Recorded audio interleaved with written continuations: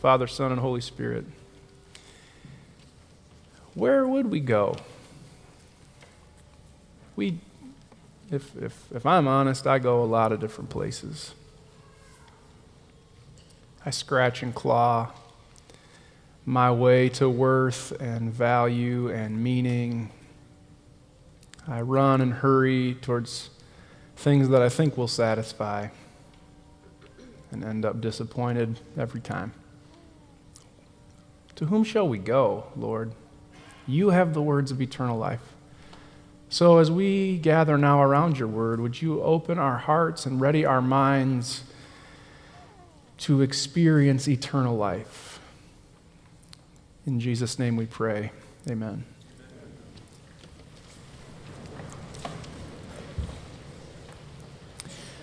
It's kind of a catchy tune, isn't it? And the words are spot on. You have the words of eternal life. And in God's infinite kindness, He's written them in a book, and we hold it in our hands.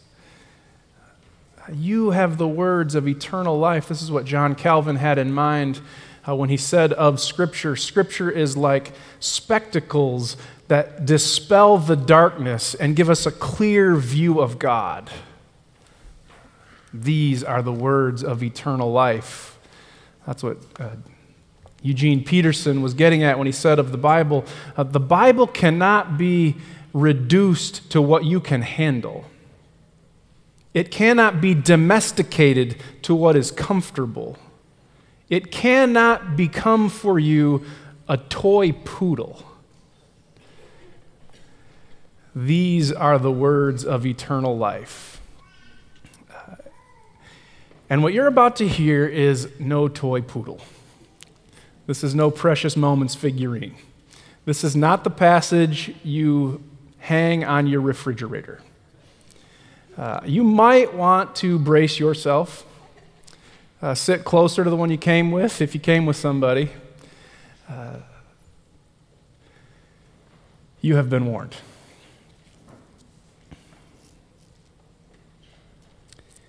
Jesus summoned his 12 disciples and gave them authority over unclean spirits to cast them out, to cure every disease and every sickness. These are the names of the 12 apostles. First, Simon, who's also known as Peter, and his brother Andrew, James, son of Zebedee, and his brother John, Philip and Bartholomew, Thomas and Matthew, the tax collector, James, son of Alphaeus, and Thaddeus, Simon the Canaanian, and Judas Iscariot, the one who betrayed him. These 12 he sent out with the following instructions: go nowhere among the Gentiles, and enter no town of the Samaritans. Go rather to the lost sheep of the house of Israel, proclaiming the good news. The kingdom of heaven has come near. Cure diseases, raise the dead, cleanse lepers, cast out demons. You received without payment, give without payment. Take no gold or silver or copper in your belts, no bags for your journey, or 2 tunics, a sandal, and a staff, for the laborers deserve their food. When you enter a town or village, find out who in it is worthy and stay there until you leave. When you enter a house, greet it. If it is worthy, let your peace come upon it. If it is not worthy, let your peace return to you. If anyone does not welcome you or listen to your words, shake off the dust from your feet and leave that house or town. Truly, I tell you, it will be more tolerable for the land of Sodom and Gomorrah in the day of judgment than for that town. See, I am sending you out like sheep into the midst of wolves. Be wise as serpents. and innocent as doves. Beware of them. They will hand you over to councils, and you will be flogged in their synagogues. They will drag you before governors and kings as a testimony to them and to the Gentiles. When you are handed over, do not worry about what you are to speak or how you are to speak or what you are to say, for it is not you who speaks, but the Spirit of the Father who speaks through you. Brother will betray brother to death. A father his child. Children will rise against their parents and have them put to death. All of you will be hated because of my name. But the one who endures to the end will be saved. When you're persecuted in one town, flee to the next. Truly, I tell you, you will not have gone to all the towns in Israel before the Son of Man comes. A disciple is not more than his teacher, and a slave is not more than his master. It is enough for the disciple to be like the teacher and the slave to be like the master. If they have called the master of the house Beelzebul, how much more will they malign those of his household? Have no fear of them. What is covered will become uncovered, and what is secret will become known. What you've heard me say in the dark, speak in the light. What you've heard whispered, speak from the rooftops. Have no fear of one who can kill the body but cannot kill the soul. Fear the one who can kill both soul and body in hell. Are not 2 sparrows sold for a single penny? Not one of them falls to the ground apart from your Father. And he counts the number of hairs on your head. Do not be afraid. You are of much more value than many sparrows. Whoever acknowledges me before others, I will acknowledge before my Father in heaven. Whoever denies me before others, I will deny before my Father in heaven. Do not think that I have come to bring peace.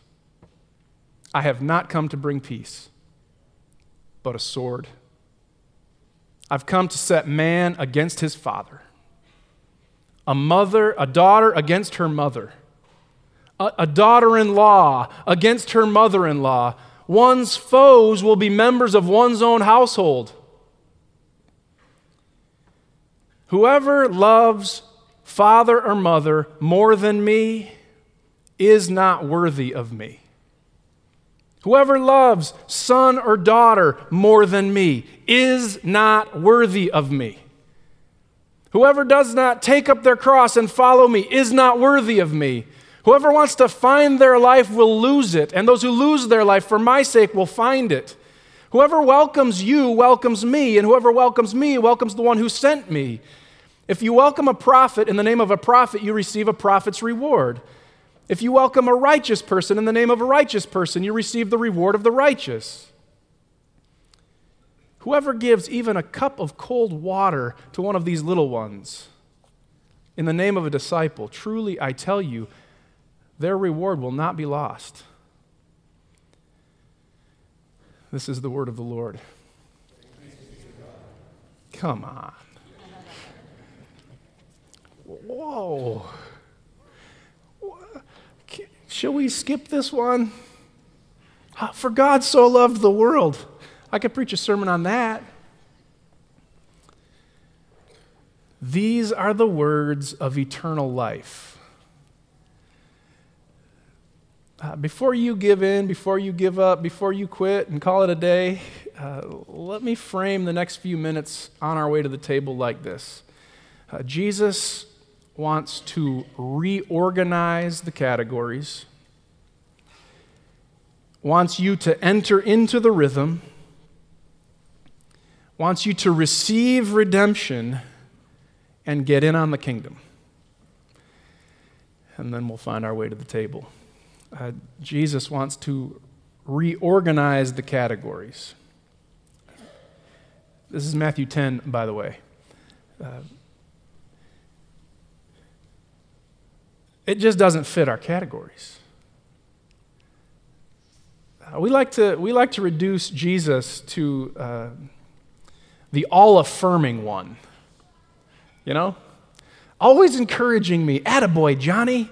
Good boy, Johnny. Well done, Johnny.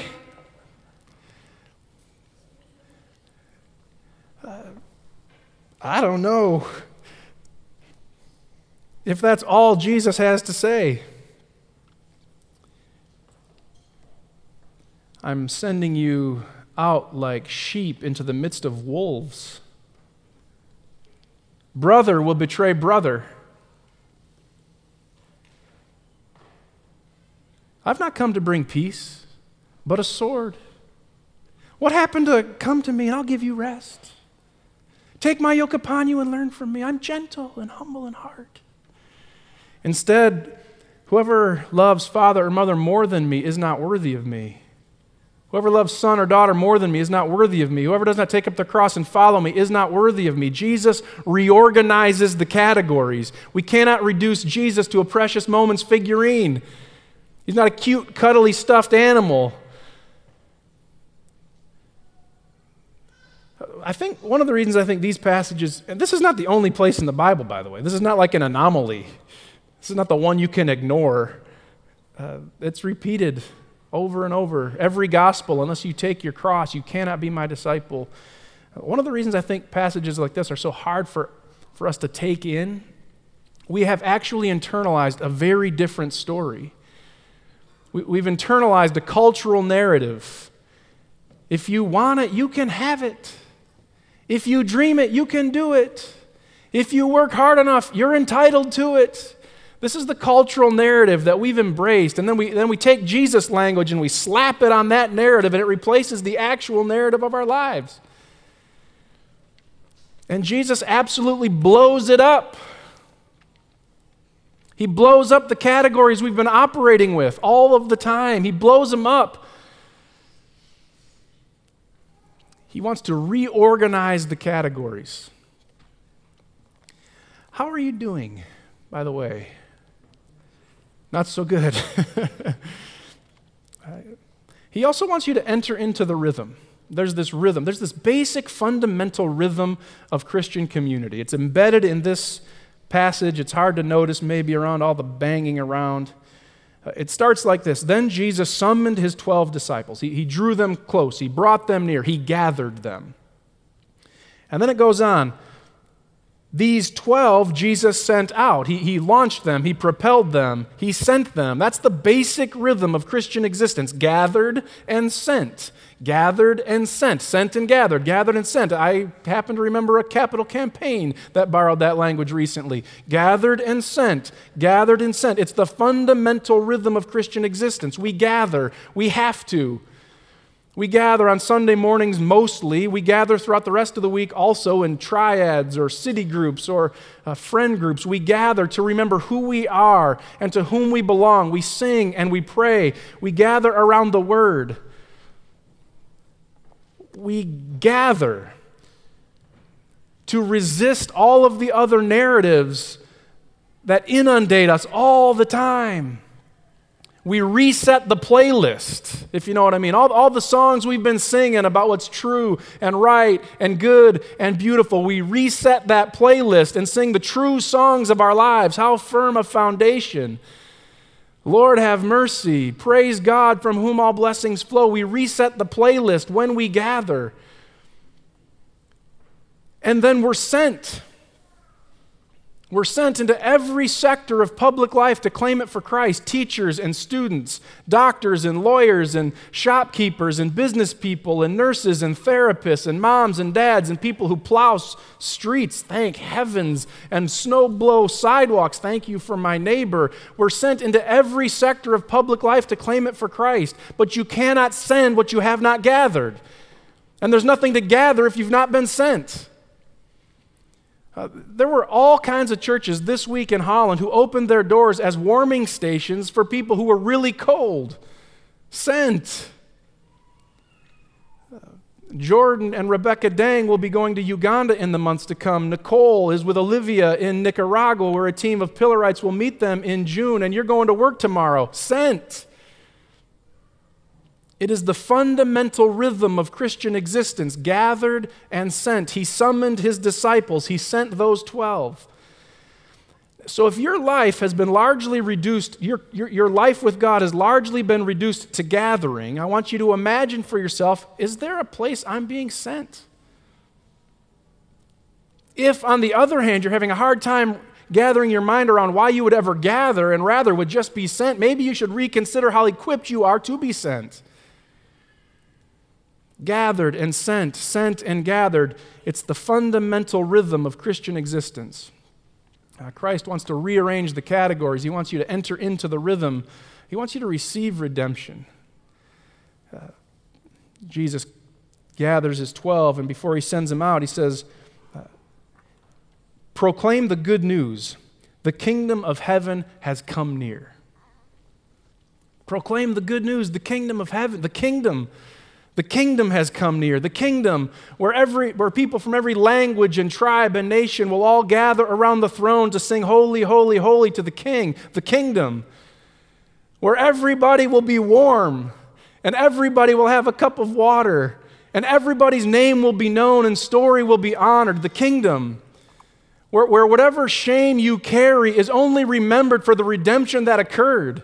The kingdom where every guilt you know is done with and every brokenness you experience is broken and every sadness you have turns to joy. The kingdom. Jesus Christ, by his life, death, and resurrection, accomplishes the kingdom, and he wants you to receive the redemption of the kingdom, even though it cost him his life. That's how much he wants you to receive it. Did you notice? I loved this. It's so tender. Matthew, the writer, names the 12. Simon, also known as Peter. His brother, Andrew. I wonder if Jesus was looking at Simon and Andrew when he said, brother will betray brother. James and John, Philip and There's this interesting descriptor then of one of the disciples. You noticed it. Judas Iscariot. The one who betrayed him. The one who betrayed him, Judas, betrayed him. He betrayed him. Jesus called him close. Jesus let him in. Jesus knew his name, walked with him, and Judas betrayed him. He handed him over to councils to be flogged. He was brought before governors and kings, and they killed him. They hung him on a cross.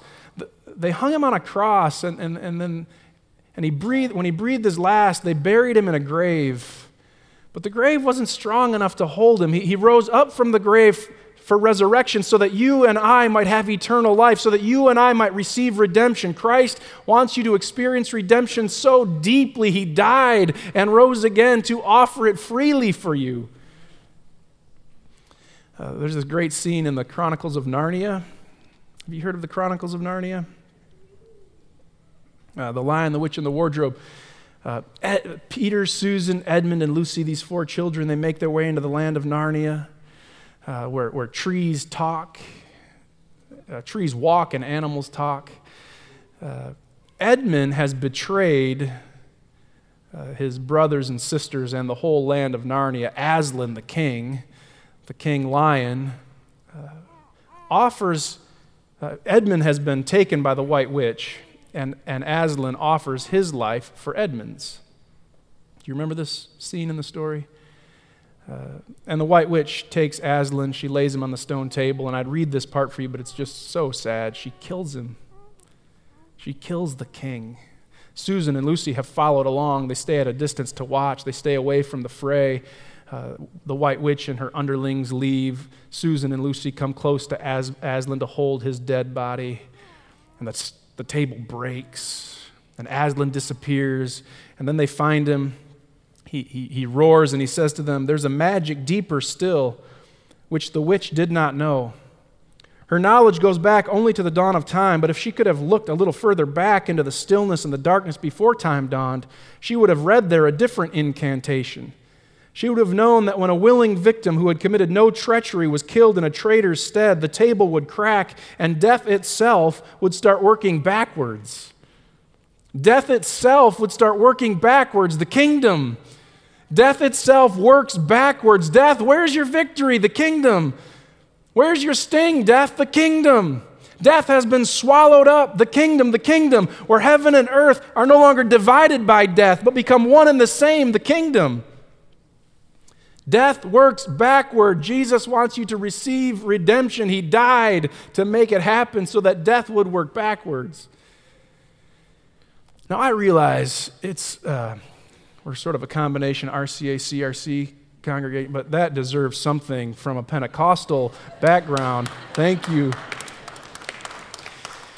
He wants you to receive redemption, and he wants you to get in on the kingdom. Jesus Christ died and rose again, not so that you could just have it your way, but so that you could enter into the kingdom.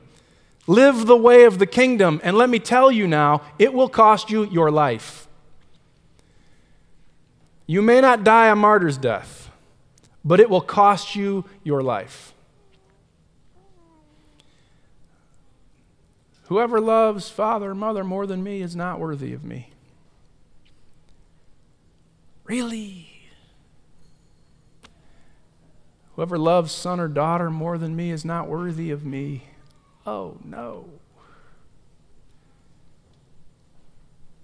Whoever does not take up their cross and follow me is not worthy of me. Oh, boy. It will cost you your life. It's not to pit, mom against son, just for the sake of an argument. It's an invitation to each of us, every one of us, to identify for ourselves what is center. What is center in your life? And it's not just siblings. It doesn't just have to be family. It can be job. It can be social status. It can be wealth. It can be relationship. It can be desire. It can be any number of things that get in the way of our life with God. It can be good things like my mom. It doesn't have to be morally bankrupt. We're so good at putting other things in place of the one. And Jesus says, don't do that. Don't do that. Don't do that. Don't do that. So what do you make of this stuff, Like, why don't we come back next Sunday? Jenna's going to preach. It's going to be a lot better. It'll be, what do you do with this? I suppose we could do what we normally do and ignore it. It's the anomaly, Let's get on with the more affirming stuff, the more encouraging stuff. We could do that.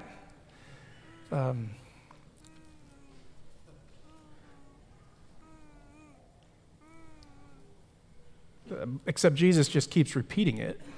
Just keeps saying it over and over. So don't do that. We could ignore it, or we could actually enter into the recategorized life that Jesus has created. We could enter into the kingdom and live according to the kingdom. Blessed are the poor. Blessed are the sick. Blessed are the hungry. Blessed are the meek. We could enter into the kingdom and live, speak, show the kingdom. We could live as sign, instrument, and foretaste of the kingdom, a sign pointing to what will be one day. I was going to the men's retreat yesterday in Shelbyville. Where's Shelbyville? I don't know, but I saw a sign that pointed me to Shelbyville, and I felt much better. We live as sign of the kingdom. Foretaste. Here we gather as a glimpse, even if seen dimly, a glimpse of what will be one day. When we pass the peace and shake hands, it's not just a fancy Christian way of saying hi. It's a way of conferring on one another what's actually true. It's a foretaste. And as instrument, we bring about the kingdom on earth. We do things that bring about the kingdom. We could ignore this if we'd like, or we could take a look at our lives and see how we participate in the kingdom. We could name the things about our lives that have taken place of the one who is meant to be at the center of our lives, none other than Jesus Christ. So here's what I was thinking. Here's what I was thinking we could do. I'm not going to end the sermon as badly as you want it to be over. I'm not going to have any concluding stories. Though I could tell you about the guy I met on Thursday who was converted to Christ in this chapel 35 years ago. No concluding quotes, though I do love that Peterson quote about the toy poodle. No, summarizing statements. I'm not going to conclude the sermon. I'm going to let you do that. Jonathan and the ensemble are going to join me here. They're going to play something for a little while.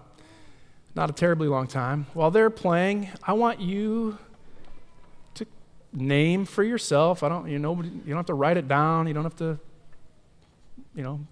tell anybody. You can email me if you want. I want you to name for yourself the thing that stands between you and the living God. The easy thing would be to name the deep sin. If that's it, name it. It might be a little more difficult if it's not actually morally bankrupt. If it's actually something quite nice, but you've located it at the center. I want you to name whatever it is. If you're a Christian, I want you to name whatever it is. If you're not a Christian, I want you to name whatever it is. And then I want you to imagine, what could life be like if that weren't at the center? Jonathan and the ensemble are going to play for us. You take a moment, and I'll conclude us in prayer in just a minute.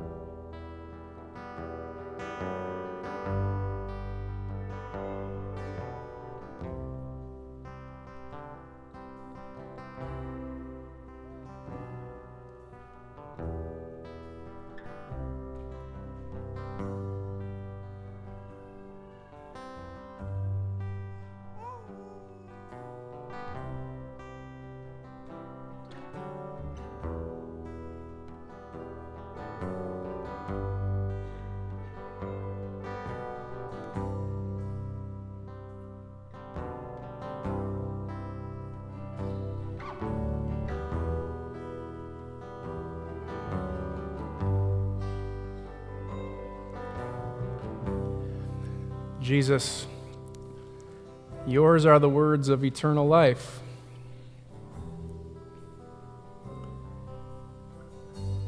And as much as we'd like it to be sweet and easy, sometimes it's hard.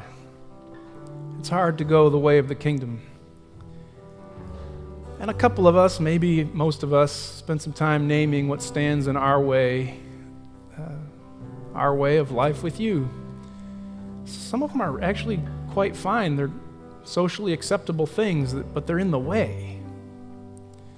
Would you give us courage to relocate our lives around your life, to go the way of the kingdom? And in so doing, find eternal life, not just finally, one day after we breathe our last, but eternal life here, now, abundant life, full life. And we thank you, God, that you've shown us the way, you've made the way through Jesus Christ, who meets us now at the table. The bread broken, the cup poured out for us, the way. So as we have named some stuff about our lives, and as we come to the table, would you please meet us here? And would you offer again the redemption we're in desperate need of? In Jesus' name we pray. Amen.